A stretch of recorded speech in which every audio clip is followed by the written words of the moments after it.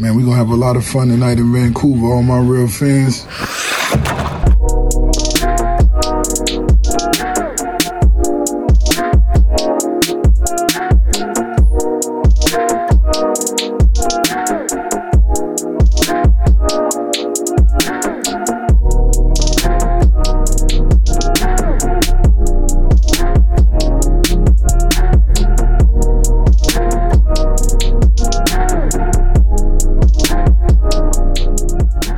Damn, we let that shit run, eh? Okay, it is what it is. It is what it is. That's the case, right, Vancouver? It is what it is. And I guess we have to start the episode like that because I can't really relate to you if it's not what it is. Because I really don't know what is it. Anyways, I'm recording this in the past. Yes, I'm recording this at 1:38 in the morning on game day. And that's only because I won't be at the Posted Up Studios during what quite possibly is the biggest week or the biggest weekend in studio history. And oh man, that's embarrassing, yo. That's embarrassing. Oh man. Especially after we've had such impactful conversations with, you know, some of the city's best over the last, 4 or 5 days? Or I'll stretch that out to a week. And everyone, whether it be Vanessa or Mike, yes, Mike Martinego, he may not think so anymore, but his impact in the city is there. We had JD on as well, JD Burke. We had Faber on as well. And all these people doing their thing. And just advancing in their careers, have not taken, their foot off the pedal. That's the thing about this place, yo. It's a competitive market, and it's also, at this moment, it's got some talent, right? And it's probably because of the standard. And we all know who set that standard. And what's more interesting is who's come close in their own regard, in their own way, to, deliver their version of talent. And I'm talking about Harmon and Drance. Let's be real, let's be honest. Honest person, honest podcast. That's a lot of talent. Vancouver's been blessed to some regard when it comes to who's making their news about their favorite hockey team. Straight up. That's a run. That's a run in the city. And again, it sets the standard. And all those conversations, again, they go back to the point of not letting your foot off the pedal. And here I am, the busiest weekend in a long time in the city of Vancouver, not at the studio. I'll say this though, I don't give a fuck. I don't. Family first, man. Family first. And also, it's the Nucks Misconduct Network. Okay, we give you what? A lot of episodes. I believe this could possibly be episode 369 on the network. No matter what, the people are getting episodes. And we are still doing the post-game show. Yes, tonight we're still doing the post-game show, but we're doing most of it, if not all of it, with Harmon. Yes, Harmon is on the program, and who really knows? Who really knows where this conversation is going? Because it is sipping on a 40. And if you look at what we've talked about over the last couple of episodes, I'm thinking to myself, how is this a post-game show? We barely talk about the game sometimes. It is what it is, though. Now, on top of it just being sipping on a 40, I'm out of town with the family, drinking. Yes, drinking. I'm sorry. After watching Game 6. So who really knows who I am at this moment? With that being said, I've told myself throughout the day, yo, be ready, be sharp. And I believe in willpower. So in my opinion, I will have no problem recording this conversation with Harmon Dial of The Athletic post Game 6, no matter what happened. No matter what happened. I don't know what happened. And I hope the best, okay? Please, don't give the people, my people, Game 7. Game 7. Who in this city actually loves Game 7s? Okay?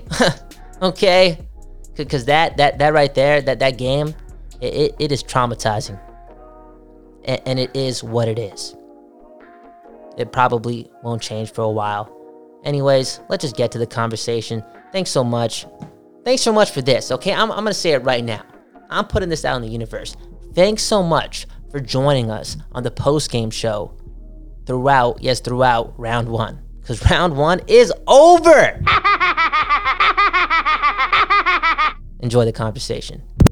All right. Vancouver, Langley, Burnaby, 100 Mile House, wherever you're listening to this from. We got Harman Dayal from the Athletic Vancouver on Sipping on a 40. First off, how you doing, bro? I'm doing well, guys. Thanks for having me on. Big win. Big win. And I hear some enthusiasm, so I guess this is a good first question to ask. Harman, you've done a lot over the past couple of years. Are you still a Vancouver Canucks fan? I'm only asking that because of your professional stance and what you're doing in the game. Do you find yourself, falling behind when it comes to being a fan, or are you still there? Yeah, I get that question a lot. I think growing up, I was definitely a huge fan. It was what brought me into the game, and it was kind of my passion for the team and the sport as a whole that obviously drove me towards this career path. I think working in media and on the professional side of things kind of does kill the fandom in you in a lot of senses.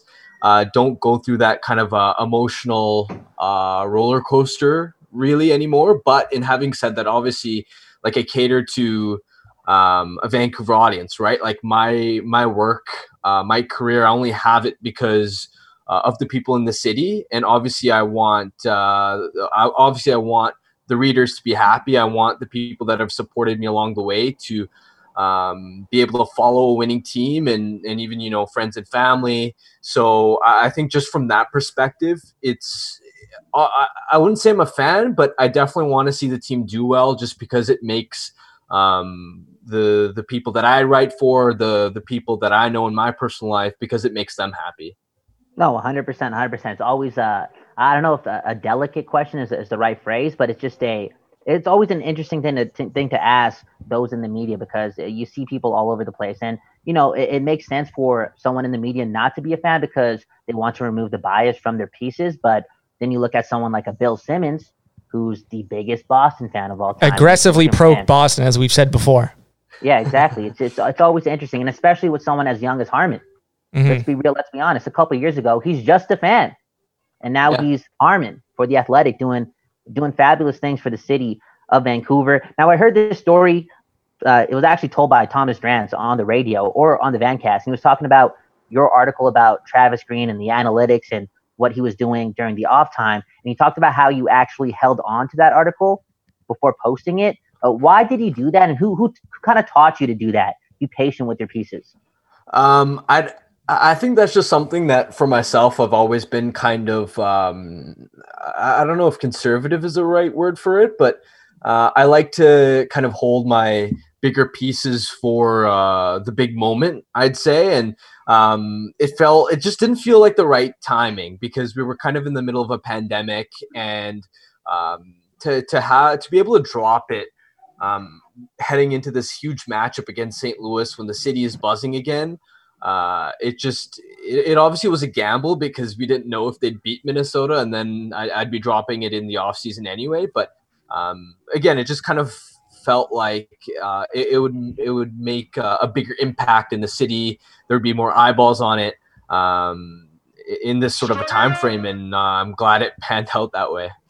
No, straight up, it's a move of patience, and it was just interesting to hear Grant talk about how he wouldn't go about it that way. There are just many ways to go about this whole media thing with the city. No, definitely. No, 100%. We got Harman Dayal on Sipping on a 40. We also got Nick Bondi too. Mm-hmm. Nick, I know the communication is a bit off here. Do you got any questions here? Absolutely.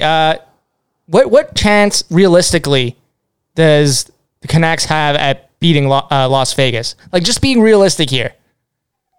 Yeah, it's going to be a significant uphill battle. I think Vegas is going to pose a much bigger challenge than St. Louis did. I think the Golden Knights are really the team that I think people saw St. Louis as coming into these playoffs, because they've got that physical element where they can wear teams down. But the thing about the Golden Knights is they've got a gear to them that St. Louis doesn't have, as far as their top end talent, as far as their ability to play run and gun hockey. Like, I think heading into the St. Louis series, I remember I sent a tweet out and I said the fact that the Canucks avoided Colorado and Vegas means that they have a real shot in round one. And the reason I said that was because a team like the Blues, they don't have the quick strike counterattack ability. They don't have the elite skill up front to, I guess, take advantage of Vancouver's biggest flaw, which is defending the rush. And obviously they've improved on that throughout the course of the playoffs.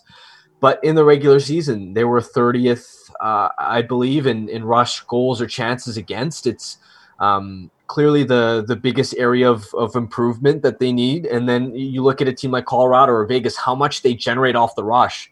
It's a lot different compared to St. Louis, who creates most of their offense off the cycle. So I think just stylistically, going up against St. Louis, which was a much better matchup, because even we talk about the Canucks and we don't often associate them as being this big and tough and heavy team, but I actually think that type of play style suits them much better than this sort of trading chances, high octane offense type series where you're seeing end-to-end action, because I don't think the Canucks have the offensive depth to sort of like participate and do well in that type of a fireworks competition. Mm-hmm. So I think in that sense, Vegas is going to pose a much bigger threat. In the end, though, I mean, obviously the Golden Knights are I look at their roster, top end talent. They've got the depth. They've got the goaltending too, which St. Louis didn't quite have in this series either. So they're heavy favorites in my books, but it's the playoffs and anything can happen. And we've seen unlikely things happen in this game 6. Like, I would not have expected Jay Beagle and Tyler Mott to really step up to the occasion. And that's the type of stuff that Vancouver's going to need. They're going to need Jacob Markstrom to do his best impersonation of Dominik Hasek. They're going to need the bottom 6 to do more unlikely things. They're going to need a little bit of luck along the way. They're going to need special teams to be dominant. So it's one of those cases where if everything goes right, yes, they have a shot. You know who Vegas doesn't have? Tyler Mott. You mentioned him. Tater Todd Mott, as we're calling him on the Next Misconduct Network. This guy, 4 goals in 2 games. Like, that trade with Thomas Vanek at the time, right? Like, I think everyone trashed Jim Benning for not getting the draft pick, because that made the most sense at the time. But it's looking pretty good right now. Like, I don't think Tyler Mott should be getting signed to like a 6-year deal, but he's looked pretty good these last 2 games in this series, right? Like, have the numbers backed it up at all? Am I just looking at him scoring 4 goals in 2 games like, this guy's having a good series? For sure. He had an excellent series, and he was really good in the Minnesota one too. And I think for me, naturally, because of sort of his underlying impact, over the course of the last couple of seasons, I haven't been so hot on Mott, but he's really won me over with his ability to contribute on the penalty kill. We all know about his patented hustle and the fact that he brings his lunch pail to every single game and just that dogged determination, that never quit attitude.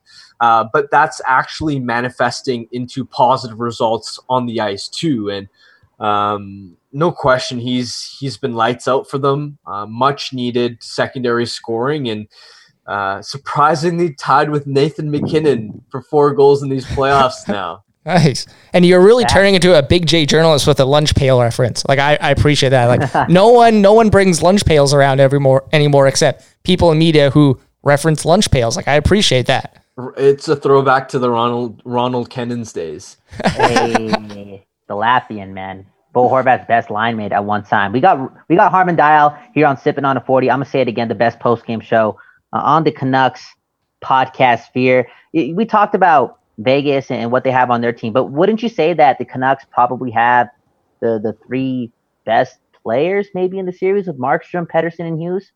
They do, and it's the same sort of advantage that they hold over a lot of teams, which is that they have, I guess, superstars that can take over. Although I look at Vegas's top end, and someone like Mark Stone he doesn't grab headlines as much, and he's not this 100-point type scorer. But when you combine just what he's able to produce offensively, like that's a really sneaky good top six, one that will give Vancouver an absolute run for its money, especially when you look at how well Jonathan Marchessault and Riley Smith have been rolling. And it was a similar thing in this St. Louis series where, again, I think St. Louis maybe didn't have that superstar, but they had Ryan O'Reilly driving a line. And really it wasn't the top six at 5-on-5. It wasn't really Quinn Hughes at 5-on-5 that took the series over and became the decisive edge. It was sort of a combination of being able to have the bottom six step up. Special teams were the most important factor. The fact that the power play was able to click at probably around 30% efficiency. I haven't looked into the numbers yet, but they were red hot. And then obviously Markstrom put in an MVP caliber performance as he has all year. And I think Markstrom is really going to be the key because he's going to have to, in my mind, steal a couple games for the Canucks to claim a potential series against the Golden Knights. But no question that I think he has it in him to put that type of performance together. No, 100%. I think he has it in him too. He's just super competitive, and obviously he's a UFA at the end of the season. But there's just something about the dude that is telling me that he's just out to prove everyone wrong and just make up for the first half of his NHL career. Because what he's doing right now is straight up fucking remarkable.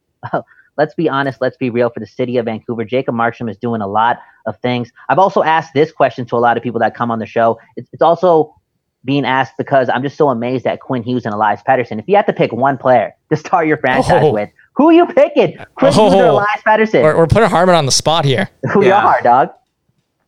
I'd say Elias Pettersson, and it's going to come as probably controversial given how good Hughes has looked. But my theory has always been I value first-line franchise centers just a little bit higher than elite number one defenseman. Obviously you need both to win a championship, but I look at the type of impact that Pettersson's able to have, and yes, Quinn Hughes, he has the point totals going for him as well, but I think if you were to go back and watch the tape on a lot of it, it's almost kind of like the John Carlson effect, where it's not to say that he isn't contributing, but naturally a defenseman's points on the power play are going to be feeding JT Miller or Pettersson the puck and them kind of scoring. And so I look at defensemen, what someone like Quinn Hughes is able to bring to the table is he's a talent amplifier, right? Like you put him on the ice with Elias Pettersson, those two are unstoppable,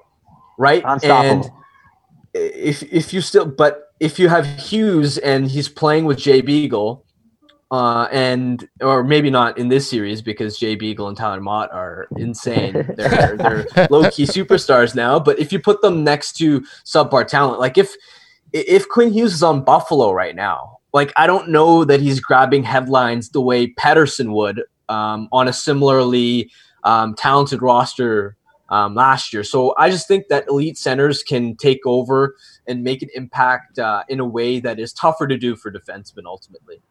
Straight up. That makes a lot of sense too. I mean, at the end of the day, we're talking about this city just being absolutely blessed, having both these dudes. Like I've been saying it for a long time now. I think that these two are on their path of being, right now in the dance right now, they're probably two of the top 20, 25 players in the league. And they're on their way of doing some great things. I got a couple more questions for Harmon. Bondi, do you have anything? I know we're miles away. No. I just got one more thing to add. I'm going to play a certain sound clip. This is the motto for Nucks Misconduct going forward with the Vancouver Canucks. Just win, baby. Just win, baby. I don't care if the Canucks are getting pummeled at 5-on-5. I don't care what the Corsi and the fancy stats are saying. Just win. Just win. Just win, baby. Just win for the city of Vancouver and for everyone that cheers for a team that hasn't really gotten anything done over 50 years. We got Harmon Dial of The Athletic and so much more on Sippin' on a 40. A couple more questions here and a very important one off the bat. give us some writing tips, okay? At nuxmisconduct.com. We desperately need them. We trying to build it up, okay? We trying to change the culture, baby, okay? We trying to change the narrative on Nux Misconduct. We got Harmon Dial here, and I know you do your analytical thing, and that's really appreciated amongst the community. But the more and more I read your work, I realize that damn, you're a fucking tremendous writer, bro. Mm-hmm. Just in general, if you take out the analytics, there's really good writing in there. So give us some writing tips. So what's your formula to get a piece done? Wow, I really genuinely appreciate that, because usually I'm just trying to use the analysis as a cover for the fact that like I look at Thomas Strance's work and I'm like, geez, I'm not that good of a writer. So he's a pretty good writer himself. Yeah. Yeah, I think you maybe pumping my tires a little bit, but as far as writing goes, I don't know. I just read as much as possible. Like that's how I kind of have learned to, I guess, hone my craft, because again, naturally, I wouldn't say that I'm the most gifted writer relative to a lot of other journalists out there. And so for me, I'm able to learn a lot just from the way someone like Drance was able to, I guess, frame certain storylines and make a piece just kind of come together. Like you look at the last piece that he did after Game 5's win on just kind of piecing together how Travis Green used that line juggling, the secrecy of not revealing his lines in a warm-up, and he built it out into this amazing story, and it kind of read like a heist movie. And so you obviously learn a lot from that. I learned a lot about leads. Like I hate writing leads is my big thing.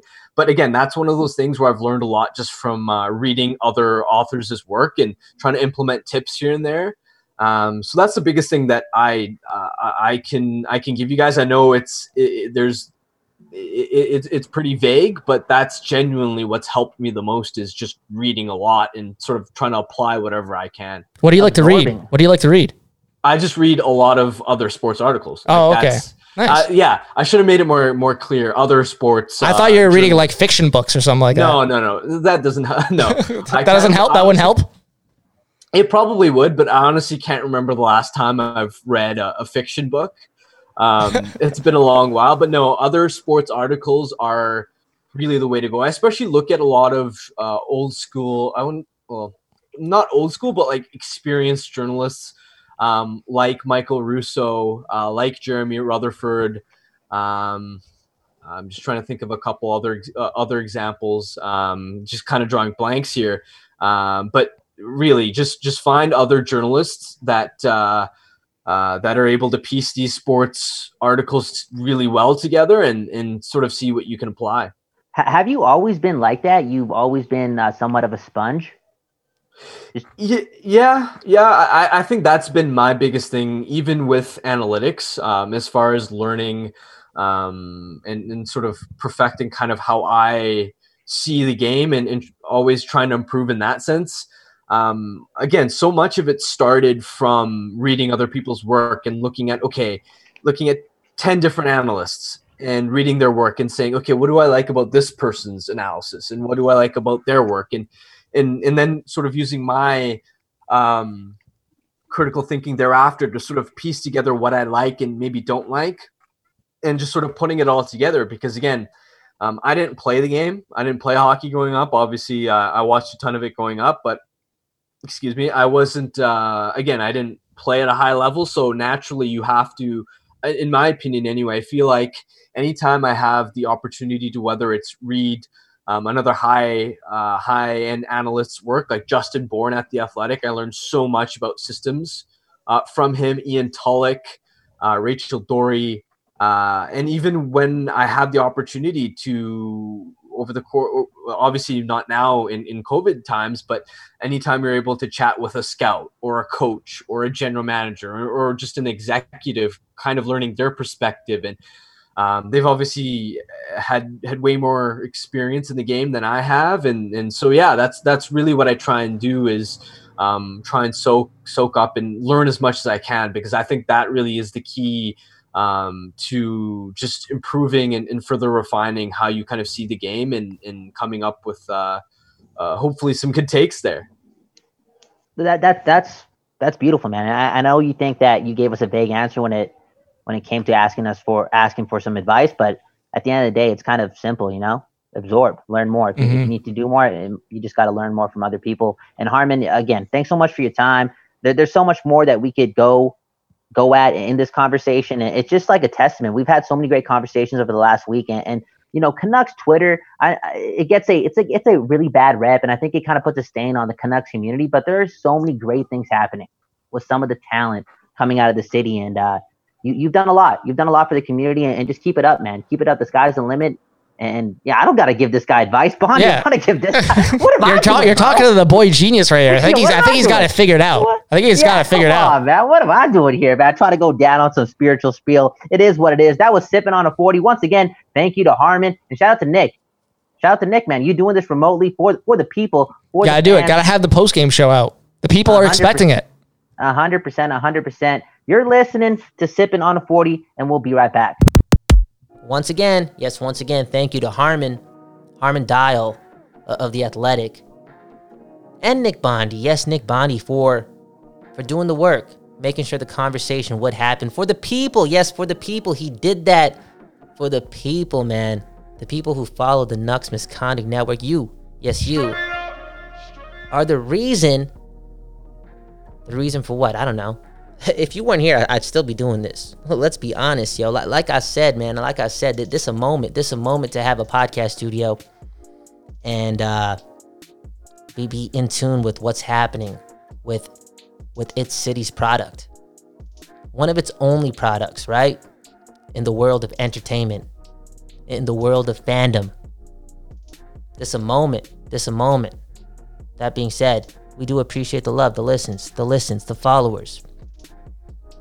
The followers, that's a lot of episodes, right? And if the number was 0, okay,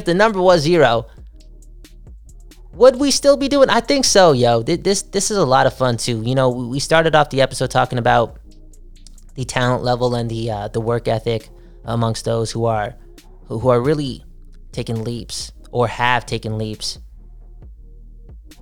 in the sports world here in Vancouver. I remember that question I asked Matt Sakaris while he was on Power of the Towel with Nick Bondi.